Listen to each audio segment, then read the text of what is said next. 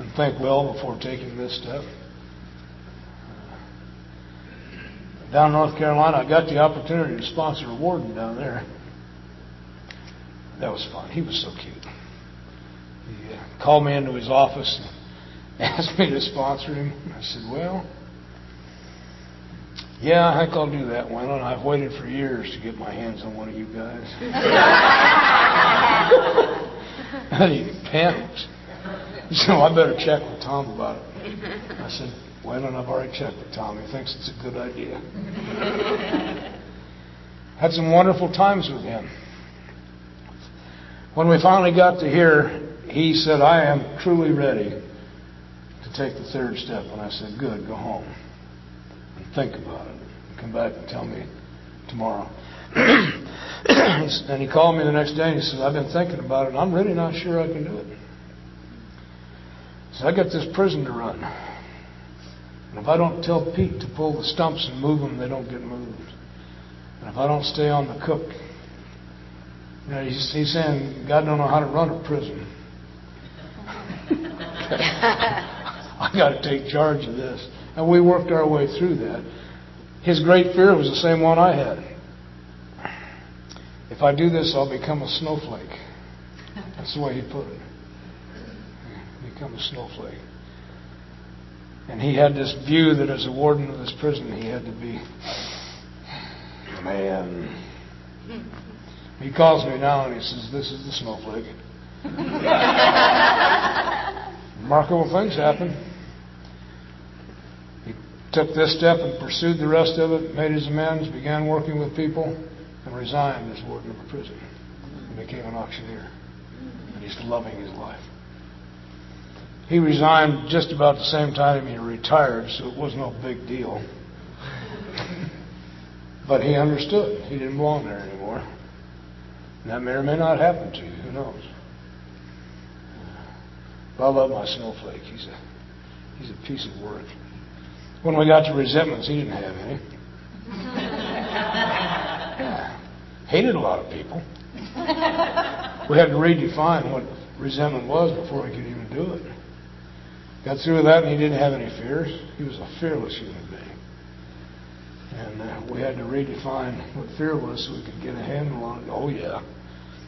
Of course he didn't have any fear. He was terrified most of the time. Didn't have any time for fear. Anyway.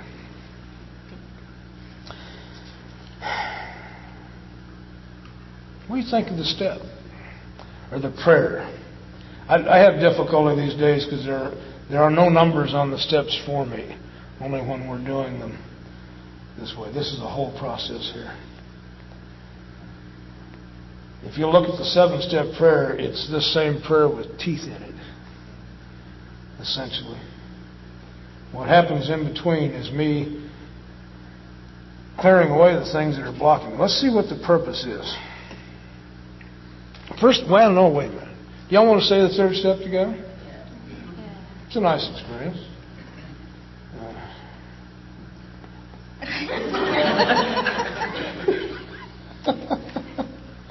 Oh, we've had some fun with this. It used to be I let everybody take all the time they needed to come to this conclusion. This same Los Angeles bunch up in Santa Barbara, they were my training ground. We've gone over all the stuff we've gone. It took us till late Saturday to get here, starting on Friday night.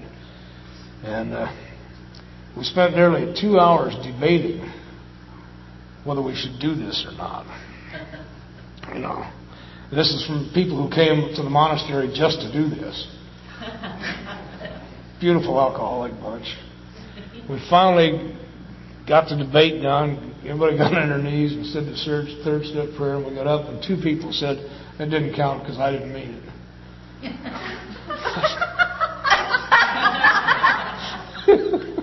So I gave everybody a break. And came back and just said, I'm going out in the garden to say the 3rd step prayer. Anybody who wants to come can come with me. And they all came. It was nothing. But aren't we funny? So I'm not going to ask you if you want to do it more than once. I'm going to say the 3rd step prayer so we can move on.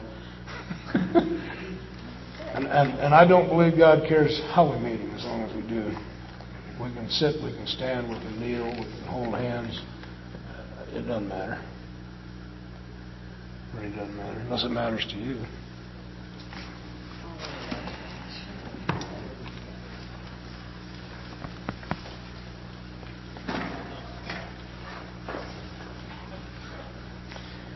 One time we did this, and the fellow says, I really don't want to join with the group. It's a very private thing for me.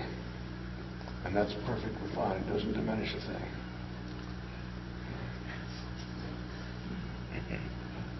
God, I offer myself to Thee to build with me and to do with me as Thou wilt. Relieve me of the bondage of self, that I may better do Thy will. Take away my difficulties, that victory over them may bear witness to those I help, of Thy power, of Thy love, and Thy way of life. May I do Thy will always. Okay, very nice.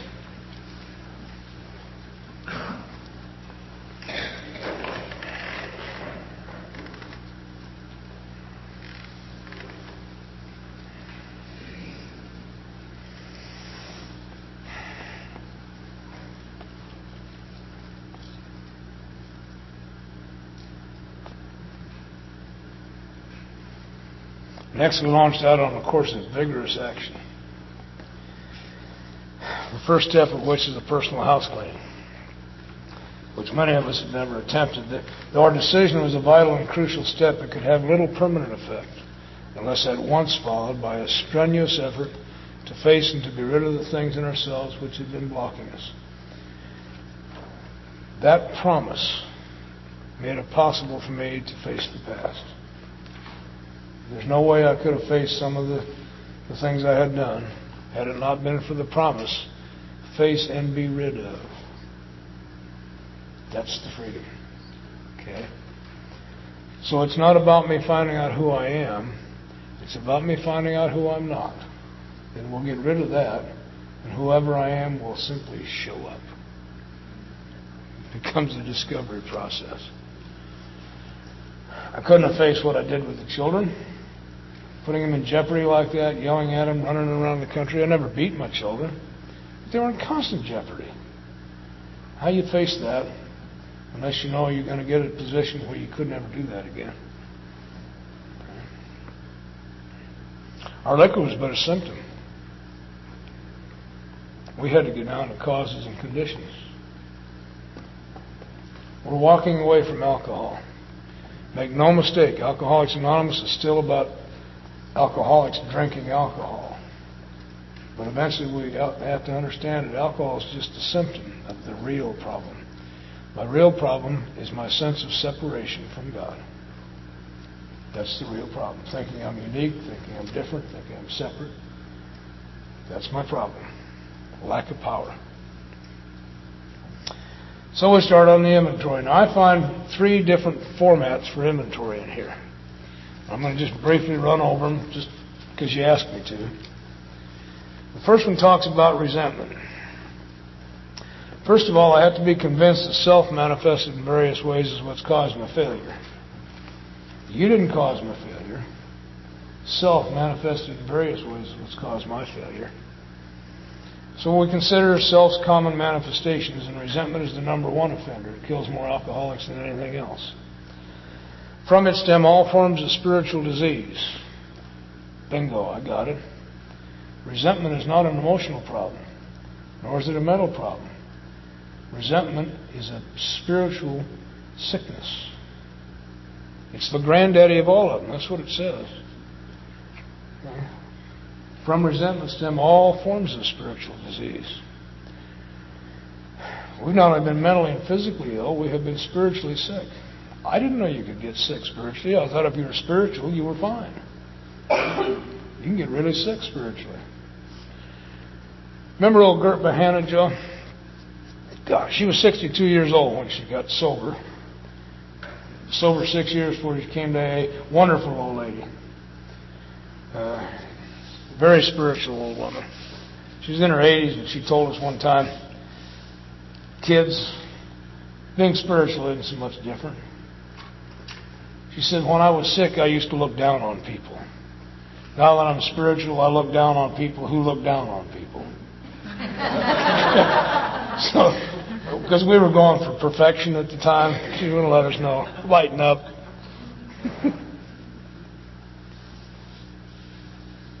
When the spiritual malady is overcome, we straighten out mentally and physically. What a relief that is for me. I don't have to go to the psychiatrist. I don't have to take medication. I just have to bear up under it until I get clear to this, and then I'll straighten out mentally and physically. That's the promise. And the promise has been kept. I've straightened out mentally and physically. I'm getting old. Some of the parts don't work quite right anymore. And there are days when goofy is just a lifestyle. But I'm no longer mentally or physically ill, nor spiritually sick. Now, why? We've been asked to ask ourselves what these spiritual terms mean to us, so I'll tell you what that means to me. It's going to be important that I understand that the reason that resentment is a spiritual disease is that it separates me from you, first of all. And anything that separates me from the children of God separates me from God. And the only thing that can separate me is my resentment or fear of you. Okay? Secondly, if I resent you, you own me. You don't even have to be in the same place, and you own me. You're running my thinking. If I'd have said this, he'd have said that, I'd have done this, he'd have done that. And I'm stirred up and my life is a mess, and you're not even here. You may even be dead. And I am sick to death of being owned by the kind of people that piss me off. Okay? So in dealing with resentments, we set them on paper. And when I work with people, I just use the checklist. Have we done that yet? No. How do we do that? And there's a format here. And I don't want to spend a whole lot of time going over it because it's here. Okay? And the writing of the inventory, as far as I'm concerned, is nowhere near as important as the section between what I call the third and the fourth column. There's three columns here: who I'm mad at, why I'm mad at them, and what aspect of self is being hurt or threatened. That's easy to get a hold of. But I have to eventually get down to where I search myself and ask myself, where have I been at fault here? And I won't be able to answer that until I go through this. And I am going to spend some time here on page 66. We're promised a new mind. Here's what it looks like, and here's what it thinks like. This is the change, the first of the changes. We finish the inventory and we take a look at it and realize that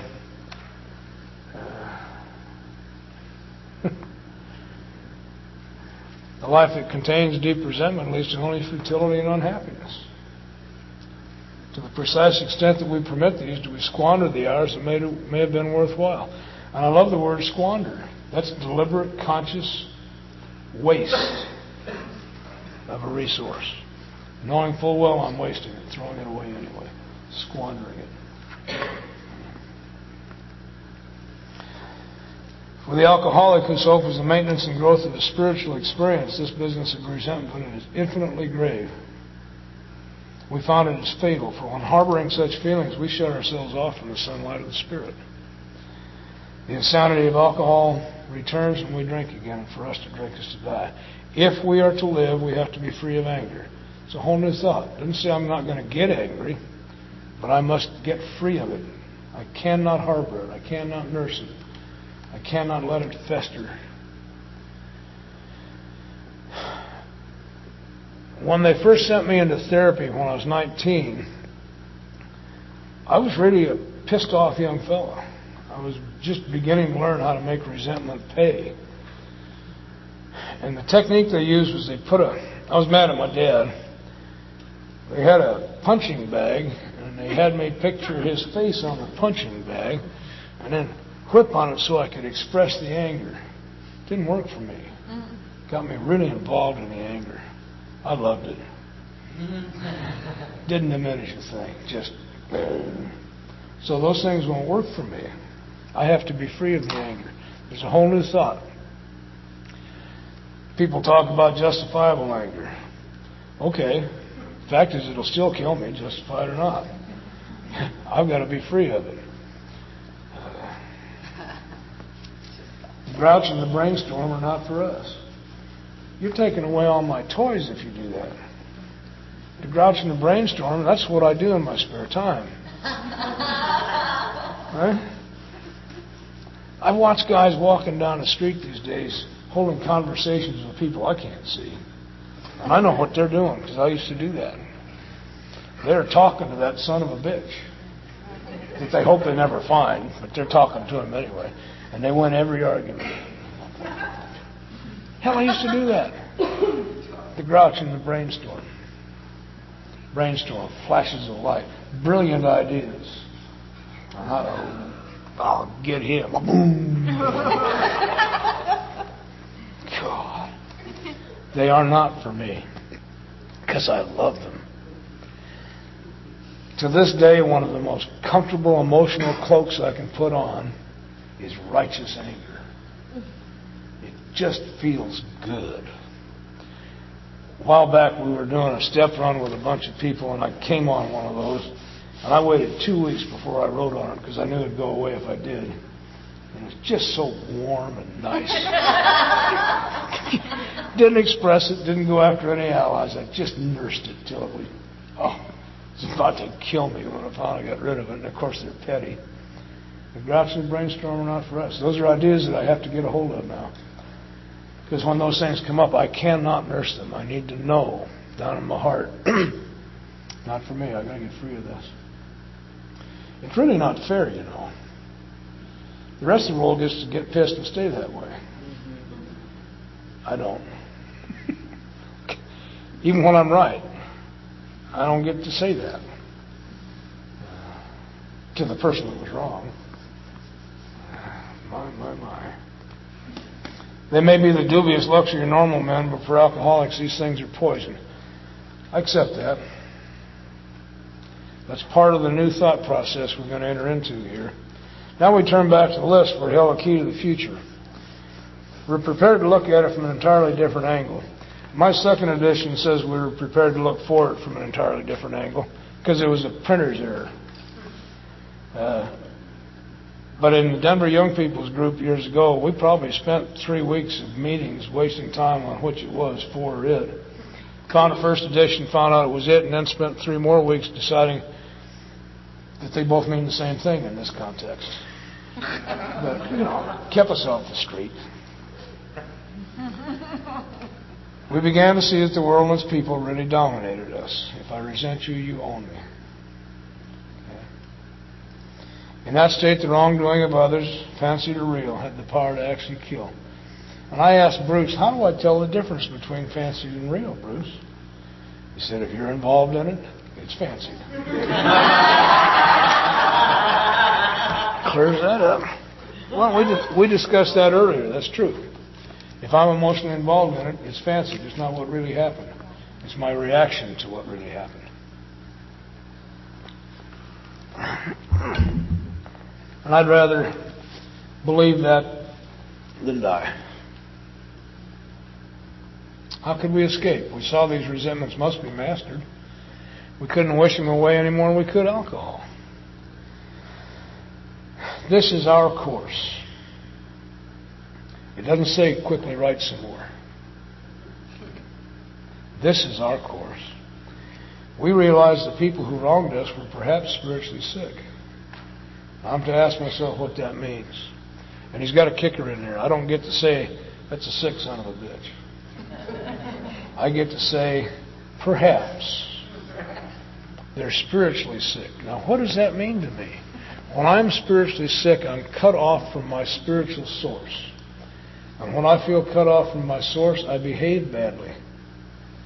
Maybe, just maybe, you're behaving badly too because you're cut off from your source. It's just a change in my viewpoint toward you. Doesn't make you right, doesn't make anybody wrong. It just means I'm going to look at it a little differently. Maybe there's a reason you're acting the way it is, and it has nothing to do with me. I tend to take personal attacks personally, and they're not always personal. Though we did not like their symptoms and the way they disturbed us, they, like ourselves, were sick too. So, our answer is we ask God to help us show them the same tolerance, pity, and patience we would cheerfully grant a sick friend. At that time, it was really hard on me because I did not grant sick people patience, pity, and tolerance. They scared me. I had to have a script for everything. And the only script for visiting with sick people is there anything I can do for you? Did not want to ask that question. With sick people, there's only a few things you can do for them. Change a bedpan. Sit with me for a while and read to me. Hell, I'm busy. I've got things to do. I couldn't do it. So I'm giving it out. When a person offended, we said to ourselves, this is a sick man. How can I be helpful to him? God save me from being angry. Thy will be done. God save me from being angry. So, here we're in the middle of a prayer, and here's a couple more prayers. Isn't that nice? We avoid retaliation or argument. And that usually doesn't mean out here for me. I don't do much arguing out here, never have. I just walk off, screw you. Well, if I stay, I get beat up, you know. What I have to avoid is the retaliation and argument that goes on here. I must avoid that. This one will kill me. We wouldn't treat sick people that way. If we do, we destroy our chance of being helpful. We cannot be helpful to all people, but at least God will show us how to take a kind and tolerant view toward each and every one. And I figured now I'd got him. I'm sitting in a cell. At this point, I said to God, okay, here's one for you. Show me how to take a kind and tolerant view toward Adolf Hitler. And my smug little alcoholic mind sat and waited. And it wasn't all that long that I was thinking about Volkswagens. Well, it was his car. He stole it from Porsche, but he gave it to the people. It may have been the only decent thing the man ever did. That was unimportant. What was important is that I had asked to be shown how to take a kind and tolerant view, and that prayer got answered. I was shown how. And that's what's important. So I began to have a different mind. I'm thinking a little bit differently. Today it's even more specific when I make that prayer. Dear God, I am so mean-spirited that I can't seem to find a way to take a kind and tolerant view here. Please show me how. I need to admit my own meanness. The longer I stay sober and living as a spiritual being, the fewer defenses I have against my own nasty meanness. Please show me how to do this. I can't do it. He always does. There's a whole new way of thinking. Now I can go to these questions. Putting out of our minds the wrongs others have done. And there's a new thing I'm hearing among Big Book people that disturbs me. They go into this fourth column looking for their part. That isn't what this says. If I'm only looking for my part, I assume you still have a part. And that isn't what this says. I'm going to put out of my mind entirely anything you may have done and look for where I was wrong, it says. Putting out of our minds the wrongs others have done, we resolutely look for our own mistakes. I'm totally at fault here. Entirely. It's as if you had never happened what you did. It's an ancient spiritual principle that we're getting a chance to work with here. And I asked some real specific questions. Where was I selfish, dishonest, self-seeking, or frightened? Where was I at fault? Trying to disregard the other person entirely, it says. Where was I to blame? What was my mistake? Set me free. My first inventory was a lie because I didn't do it this way. I just made a list of important bad shit that I had done. Took it to my sponsor and he wouldn't look at it. He said it's garbage. He wrote it to impress me. Get away. So I went to somebody who would listen. I'd tell him one of the things I'd done and he'd say, oh, well, that wasn't that bad. When I tell him something else I'd done, he'd say, "Oh, that wasn't that bad." And I woke up. But I had once again picked somebody who'd tell me what I wanted to hear, so I didn't have to change anything. Because some of it was that bad. That if I didn't stop immediately, and it was immediate, that I would die a very ugly death. And I'm not afraid of death. There's a lot of things I don't want to die of, but I'm not afraid of death itself. But to die an ugly death means I'm going to have to live an ugly life for some period of time. And I can't think about that. So I'm back and did it this way.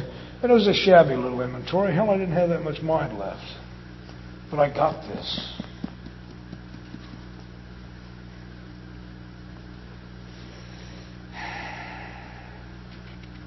Out of it comes the beginnings of my amends list, if you will. Once I identify where I'm at fault, then I know what I have to do to get square with you. 1966, it's high drama time. Huh? Yay, she likes high drama. In 1966, my little boys and I had been on the road for a number of years, and we finally gotten just a little place. And we're trying to put it back together, and the federal narcotics people came to my house. And they don't come gently. One came through the front door, literally, and one came through the back door, literally, and one came through a side window. They knocked me to the ground and handcuffed me and stood on my neck and called me 16 kinds of sons of bitches, because that's the job. My young son let out a shriek, and this cop swung around with his pistol and almost shot my boy. Just a reaction. You know, when they come after people like me, they're used to getting shot at, so they're really touchy. I end up in a federal penitentiary, and the kids end up locked up in their own place. And I hate this guy. I nursed that resentment for a long, long time. He was on my list, and I did it this way. And what I discovered, in essence, is that I invited him into my house. I was his job that day. I'd been bringing marijuana into this country and not paying the tax on it. And that pisses him off. Well, that's what the federal tax... There's a federal tax act, $100 an ounce tax on the stuff. The other guy I was mad at was the guy that hired me to do that job, because he's the one who turned us all in. To keep from going to penitentiary himself, he turned 5 of us in. I wasn't too fond of him either. But in going through this process, what I realized was I should be grateful to that cop. He almost shot my son. He didn't shoot my son. He was a thorough, competent professional and had complete control of the situation, and as a result did not hurt my boy. I hurt my boy by putting him in that situation. It was my fault. I still don't like their way of coming to the house. But then if you're tired of getting arrested, quit going where there's cops. It's true. And the upshot of it was that if I ever encounter that officer, I owe him an apology for putting him in a position where he almost shot a 5-year-old. Or a 4-year-old. How old was Sean then? Yeah. 4. And I stand ready, if I ever meet him, to try to get square with that. I don't think he even gives a damn. But I do. I put him in a bad spot. And the only way I can make a real true amends to any of those guys is that I don't smuggle dope anymore. So I'm no longer their business, and they don't come to my house. I don't have them for dinner either. I'm really not interested in people who think like they think. But I'm really glad that they're out there. Now Albert, who hired us for the job, turning us in.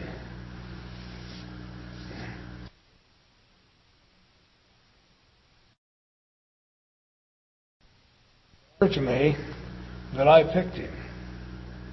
I can't be mad at Albert. I knew Albert was a snake when I said yes. That's the kind of people I hung out with. I just figured I was slicker and faster, and I thought everybody in the system would play fair. I thought they had to catch you doing it. No, they don't. They bring their own. really do. They had enough evidence to convict us. It wasn't Albert's fault. It was my fault. I put us in the position to do that. This began to get me free, is what I'm trying to tell you. Okay? Inventorying my dad, whom I was angry with for some things he did. I got to realize that he'd done the very best he could with what he had. It had been passed on to him. And there's no guidebook for raising children in the 30s and 40s. He did the best he could. In fact, he did better than I did. My dad was always there. I didn't like him, but he was always there. We didn't move around a lot. He never went to prison and put me in a foster home. I couldn't say that for my kids. I'm a step past that. Maybe I ought to lighten up and get off his back. He'd done the very best he could with what he had. It wasn't good enough, in my mind. And then I realized, hey, I've been doing the very best I could, too. And it wasn't good enough. Maybe I can find a better way. There's some freedom here. Okay, that's one format. 4 columns. However you want to write it. It shows 4 columns here. We got experts here that will show you how well. Right? You show them how. Watch Val. She's a nut. You got to do it just right. Yeah. Wonderful thing happens here in the fear inventory. It's a separate format. The way I was taught to do it. I've got samples here, but we're short on time too. What I'm afraid of, why I'm afraid of it, okay, and where self-reliance is failing me. The real short piece here, the clear, clean example of that old-timey stuff. Oh, God. Some people throw the stuff away. I think it's important that the people I'm working with see just exactly how to do it. And then they can decide whether they want to do it that way or not. Come on, Val, what do we do with that? Oh, God. Well, it doesn't matter.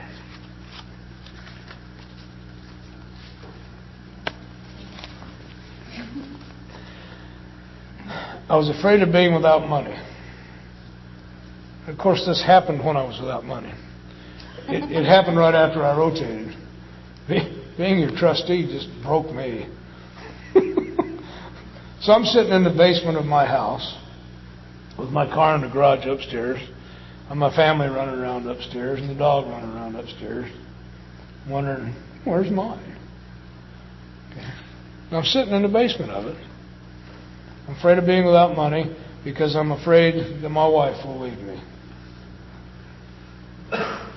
I'm afraid of being without money because I'm afraid my creditors will yell at me. And I'm afraid of being without money because it'll prove that I'm a failure.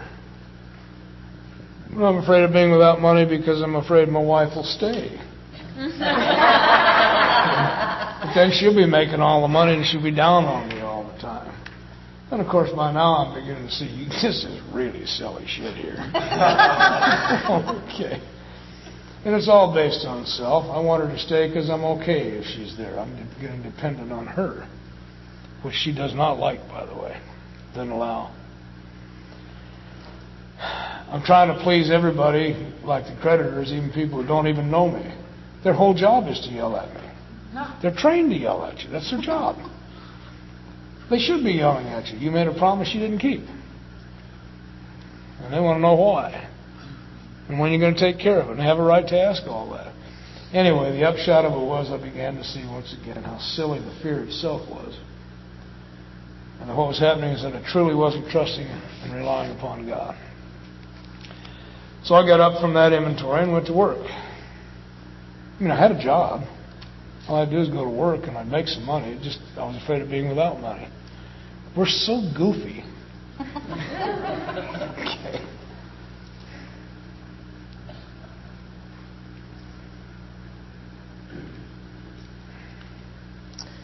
Perhaps there's a better way. We think so. This is marvelous stuff. We're not on a different basis, the basis of trusting and relying upon God. We trust infinite God rather than our finite selves. We are in the world to play the role He assigns. The inventory showed me who I was assigning roles to. I'm assigning Jackie a role of being with me and taking care of me and making me okay. I'm assigning the creditors a role. Don't be nasty with me. I'm assigning everybody roles when I'm afraid. No wonder I'm afraid. I know you're not going to get your lines right. That's playing God. I got to quit doing that. Just to the extent that we do as we think He would have us and humbly rely on, does He enable us to match calamity with serenity. And serenity I had to look up, because I had the picture that serenity was floating like a zephyr in the soft summer air. Hell, I've been there. That's not what we're talking about. I can get that with some really good Guatemalan gold. And I know that isn't it. I looked it up in the big 3-volume Webster's, and one of the definitions says that serenity is clarity of thought. And that's the one that I look for.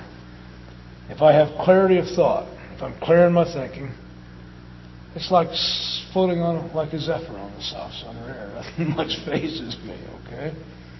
Bruce hooked me with that. He said, Don, do you know it's possible for me to think one thought at a time? Oh, man. Did I ever want that? And the way to do that is to clear all the other thoughts out of there. That's all you got left. When resentment and fear leaves, it really quiets down. All those people that were talking, quit talking. They weren't there anymore. Yeah. And along the way,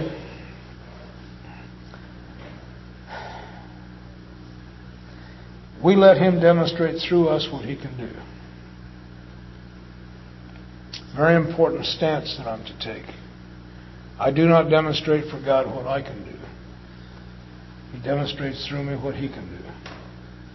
As long as I can keep that idea straight, I'm okay. And then I'm given a prayer, the last-ditch prayer, I can always say. We ask Him to remove our fear and direct our attention to what He would have us be. And somewhere along the way, that came alive for me. Did you hear what it said? It doesn't say, what would you have me do at this point? What would you have me be? And I realized one day, oh, I'm not my car. I'm not my job. I'm none of the things that I do. If my identity is in what I do, anytime I'm not doing it, I don't have an identity. I don't exist. If I am a salesman and I'm not selling, I don't exist. I'm not the money in my pocket. I'm not the gang I hang out with. God, what would you have me be? Now, I can do almost anything as long as it's me. There's some things I can't do. I can't play the violin anymore, but then I never could, so what the hell?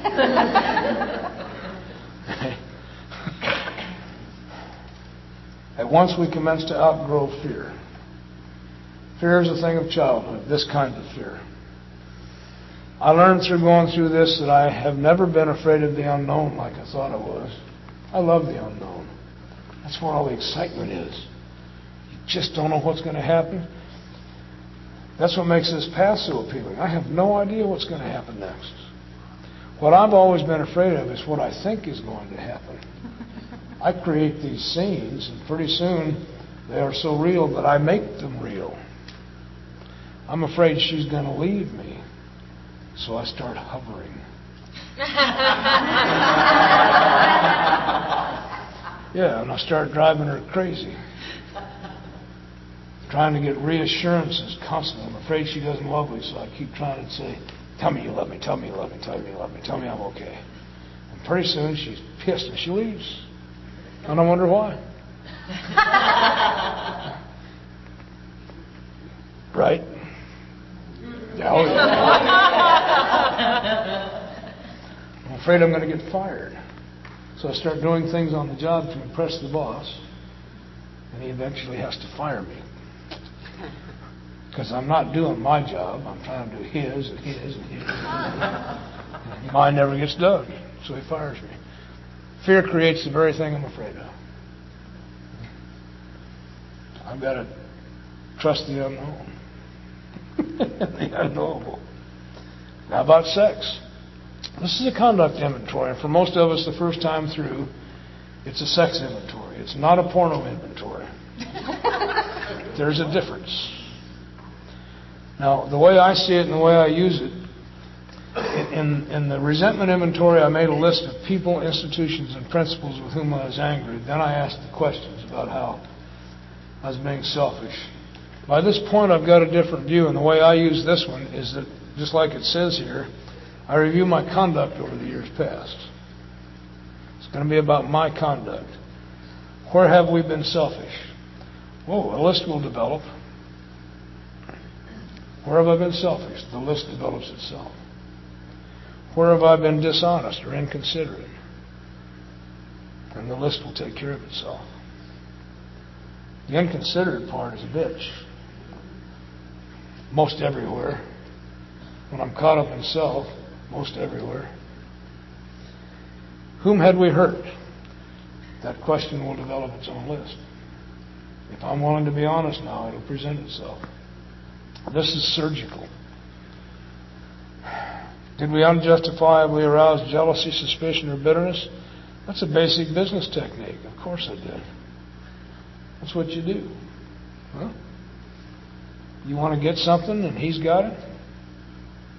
Start something going here. And then add this into the mix and get everybody confused and jealous and bitter, and pretty soon you got the deal. You've done that. I see it. You've done that. You dirty dog.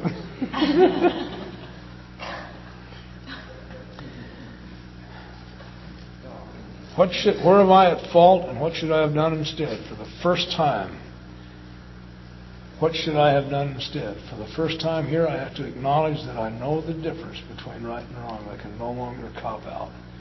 I've always known. Now my life depends on my willingness to say, what should I have done instead? Well, just almost anything but what you did to start with. But it gets clear with what I should have done instead, and that makes it clear how I'm supposed to make amends for this.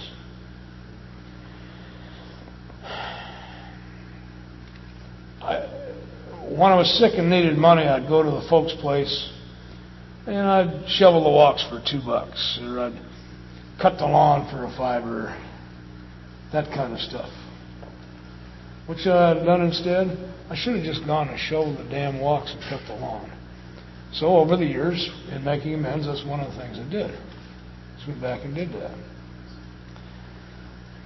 Mom said all she ever wanted for me was that I'd be happy.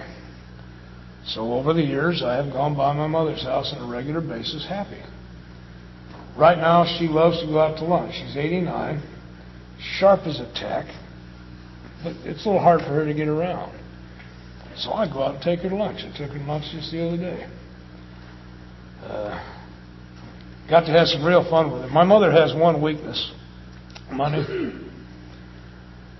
It's a weakness in that she kind of always carried a little low-grade resentment because she worked with Dad and he parceled out the money.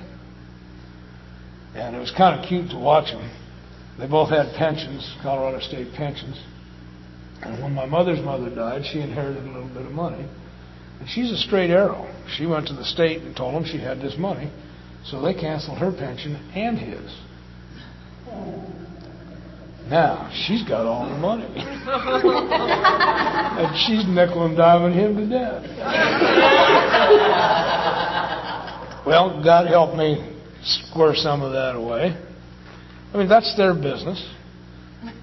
But I had borrowed and taken a lot of money from my dad, and when I got around to squaring that away, he said, we can forget it. And I said, no, we can't. I really can't. I've got to give it back to you. He said, okay, if you have to, but I don't want to be any part of your bookkeeping system. He says, whenever you feel like it, come by and give me some money. And whenever you think you're done, you're done. So while she's nickel and diming him to death, I go by every now and then with a 20. And that's his pocket money. So that all shook out. Well, Dad died a couple of years ago. My mother became rather wealthy right away. They had this big old house. And she got nearly $500,000 that she got to put in the bank. And but there were some things left over, and I had some real fun with her the other day. I sold a bunch of old film cans, 16 millimeter film cans, for $800. And they gave me $400 in front. And when I took her to lunch, I gave her $400. And it just kind of tickled me. She didn't know what the hell to do with it. She wanted to give me some. I wouldn't take it. She's trying to juggle this. I said, look, you go to Vegas once in a while and you're a big spender. You take $100 with you. Next time you go, take the 4. Splurge. Go wild.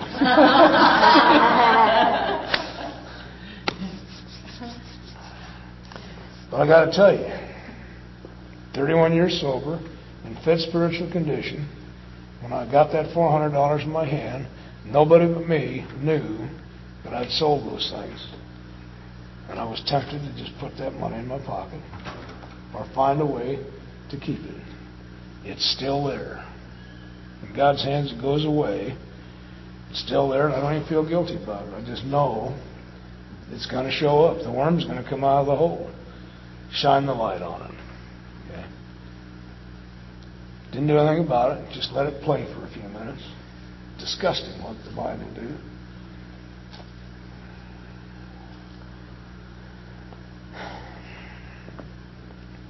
In this way, we try to shape a sane and sound ideal for our future sex life or any other relationship. Okay? We subject each relation to this test. Was it selfish or not? That'll get you. Of course. There's nothing I can do about that. At my very best, even though I'm really trying to help somebody else, there is a selfish motive. Okay. If it's the minor one, okay. I can't get away from the fact I'm going to get something out of every transaction. I try not to cut the deal in my favor, but I'm going to. I'm going to get something out of it.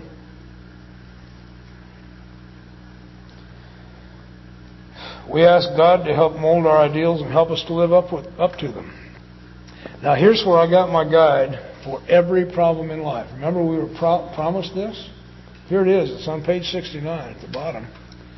Whatever the problem may be, in meditation we ask God what we should do about each specific matter. The right answer will come if we want it. I'm married to a lovely lady. We're in the sex inventory. Let's talk about that for a minute. She thinks I'm cute. She's healthy. And I'm no slouch either. That does not necessarily mean that it's automatic and that I have proprietary rights over her body anytime I feel like it. That's crap. And it goes both ways. There's nights I have a headache. It's hard to admit, but I do.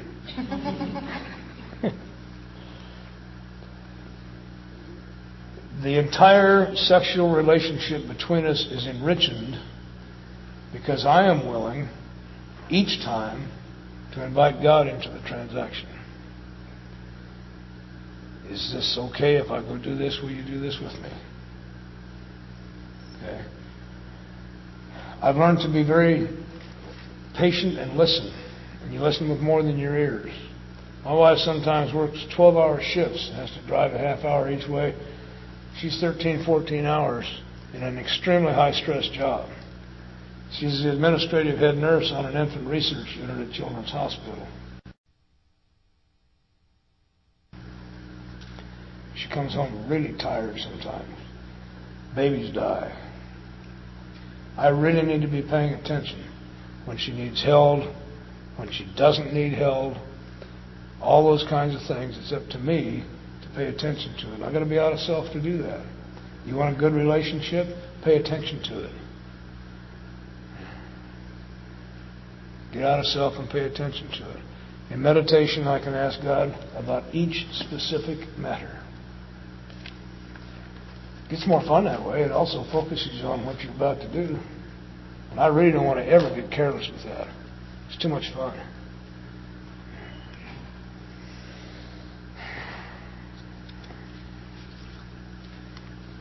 That leads me into some of the 11-step attitudes. I'm supposed to pause when agitated or doubtful. That's what it's saying here. Whoops, I don't know what to do here. Back off, relax, meditate for a minute and ask Him, what should I do here? And quite often the answer is sit still. I'm an action person.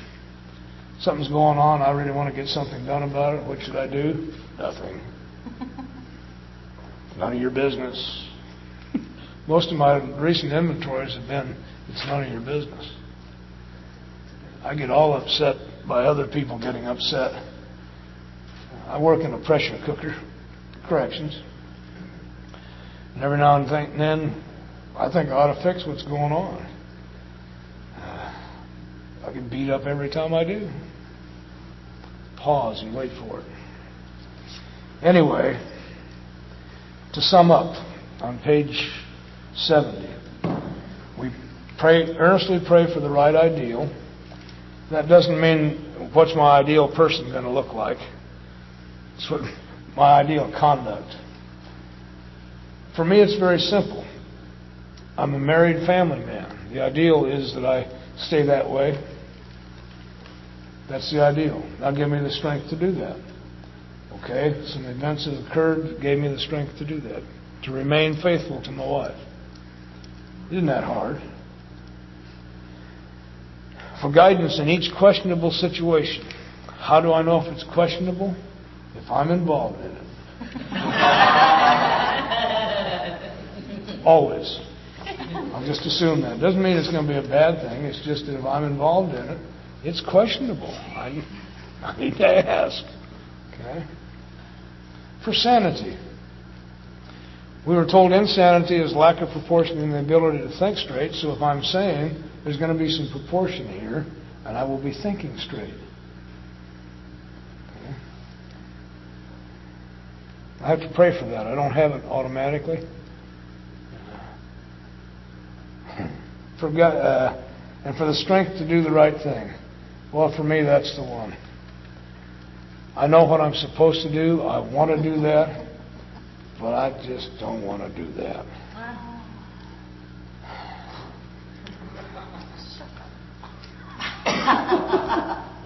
Well, I have a prayer for that. It has worked for me for years. God, I don't want to do that. I really don't want to do it. But because of what you have done for me, I will do this one for you. And I don't know what the power is, but it changes my mind and allows me to get the strength I need to go do it. Okay. I'll do this one for you. If sex or anything else is very troublesome, we throw ourselves the harder into helping others. We think of their needs and work for them. This takes us out of ourselves and quiets the imperious urge when to yield would mean heartache. Some good stuff there, huh?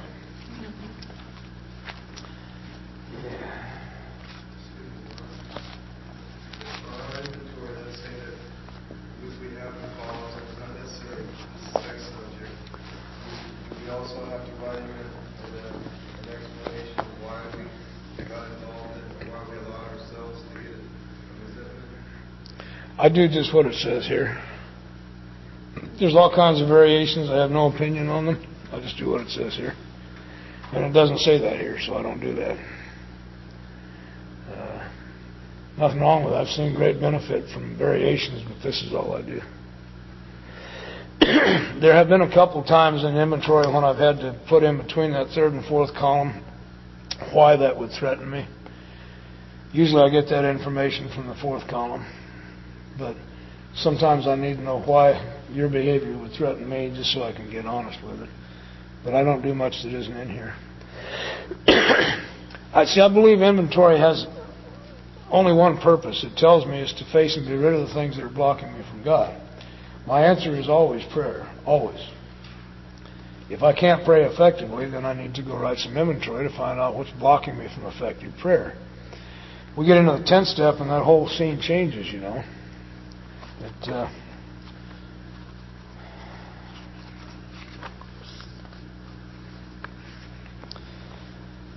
Continue to watch for selfishness, dishonesty, resentment, and fear.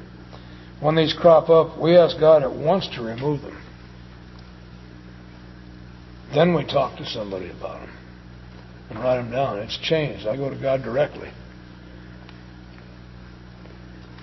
I'm now busily engaged, truly engaged in life. It's a very busy activity, if you haven't noticed. There's something happening all the time. And I don't always have time to cut out and do a little bookwork. I've got to have direct access. Go to God quickly, remove this. Then I'll go home and comply with it and write it out because I want to find out it's part of a bigger picture. But I need to go to God first and always.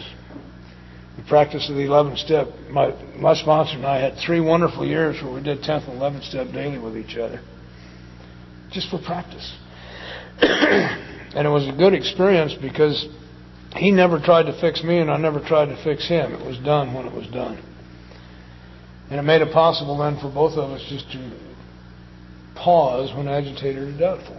And it was in that experience that I learned you don't have to be agitated just because you're doubtful. I tend to get things all mixed up. Anytime I have a decision to make, I'm doubtful. Which way should I go? What should I do? It doesn't have to agitate me. It does, but it doesn't have to. Sometimes I can't make the decision alone.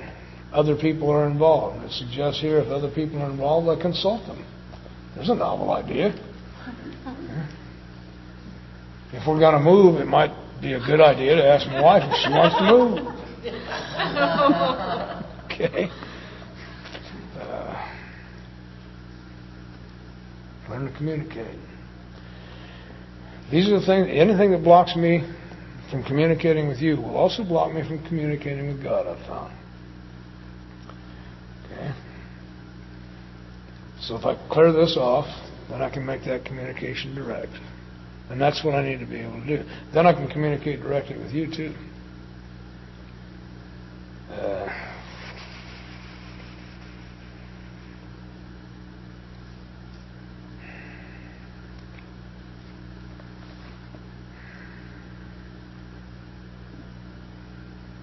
Then I took this little thing. I wasn't going to go back to my sponsor who had told me my first inventory was garbage and to get away from him. I'm not going back to him with it. And in here, there's a section that says certain parts of our story we tell to somebody who will not be overly affected. And I just used that to my own benefit. I picked Jim. Now, Jim had come into the penitentiary with me. He was doing a 3 to 5 for vehicular homicide. He had done what all of us had been terrified might happen some night. In a blackout, drunk, he killed some people with his car. Now, I had committed the criminal act that I was locked up for. I knew why I was there. Jim had no memory of the act that put him there. He was not a criminal in the same sense that I was. He was lost. They told him he'd done it. He accepted he'd done it, but he had no memory of it. He couldn't deal with it. And I was getting a kind of a new feeling with Jim. I know I liked him, but I wanted things to be better for him. I had no idea what that feeling was. It's called compassion. I didn't know what the hell it was. I just knew that somehow if I would share the garbage of my life with him, his life would get better. I don't know. I guess you told me that or something. I just knew that. So I picked him to do that 5th step with. I had a glorious experience. Because he sat and listened to me most of the afternoon. He would only speak up when some little thing had come up and he'd just nudge me a little bit. Because we found some things that didn't get written down. My memory wasn't that good at those days. And I came out of that experience with a couple things. I stopped being alone. Up until that point in time, it had been me and who I needed you to be. You didn't have your own existence. And somehow in that process with Jim, we ended up with 2 people in the room, me and Jim. And I haven't been alone since. And I also had this wonderful feeling that I had finally finished something. I'd been a sprinter in the game of life the whole time. Off the line I'm good, but I never finished anything. Well, I'd finished this. I'd done the very best I could with what I had. There wasn't nothing left. We probed. It was done. I went back to my cell with that feeling and did the review the big book suggests. So spend an hour with it. Look it over. Make sure it's solid. And it was. It was solid, and I also was fully aware it was a shabby little effort. I had just scratched the surface. And I had a lifetime of work ahead of me. So in my 7th step, in addition to what it says here, I added to it. Shame on me. God, please don't let the stuff I haven't found yet kill me before I get to it. Okay. And I'm still here. And I've got some fresh inventory from a couple of weeks ago, some more shabby shit. And that's what it is, you know. We go into the inventory looking for Attila the Hun. I found a little boy who wet his pants.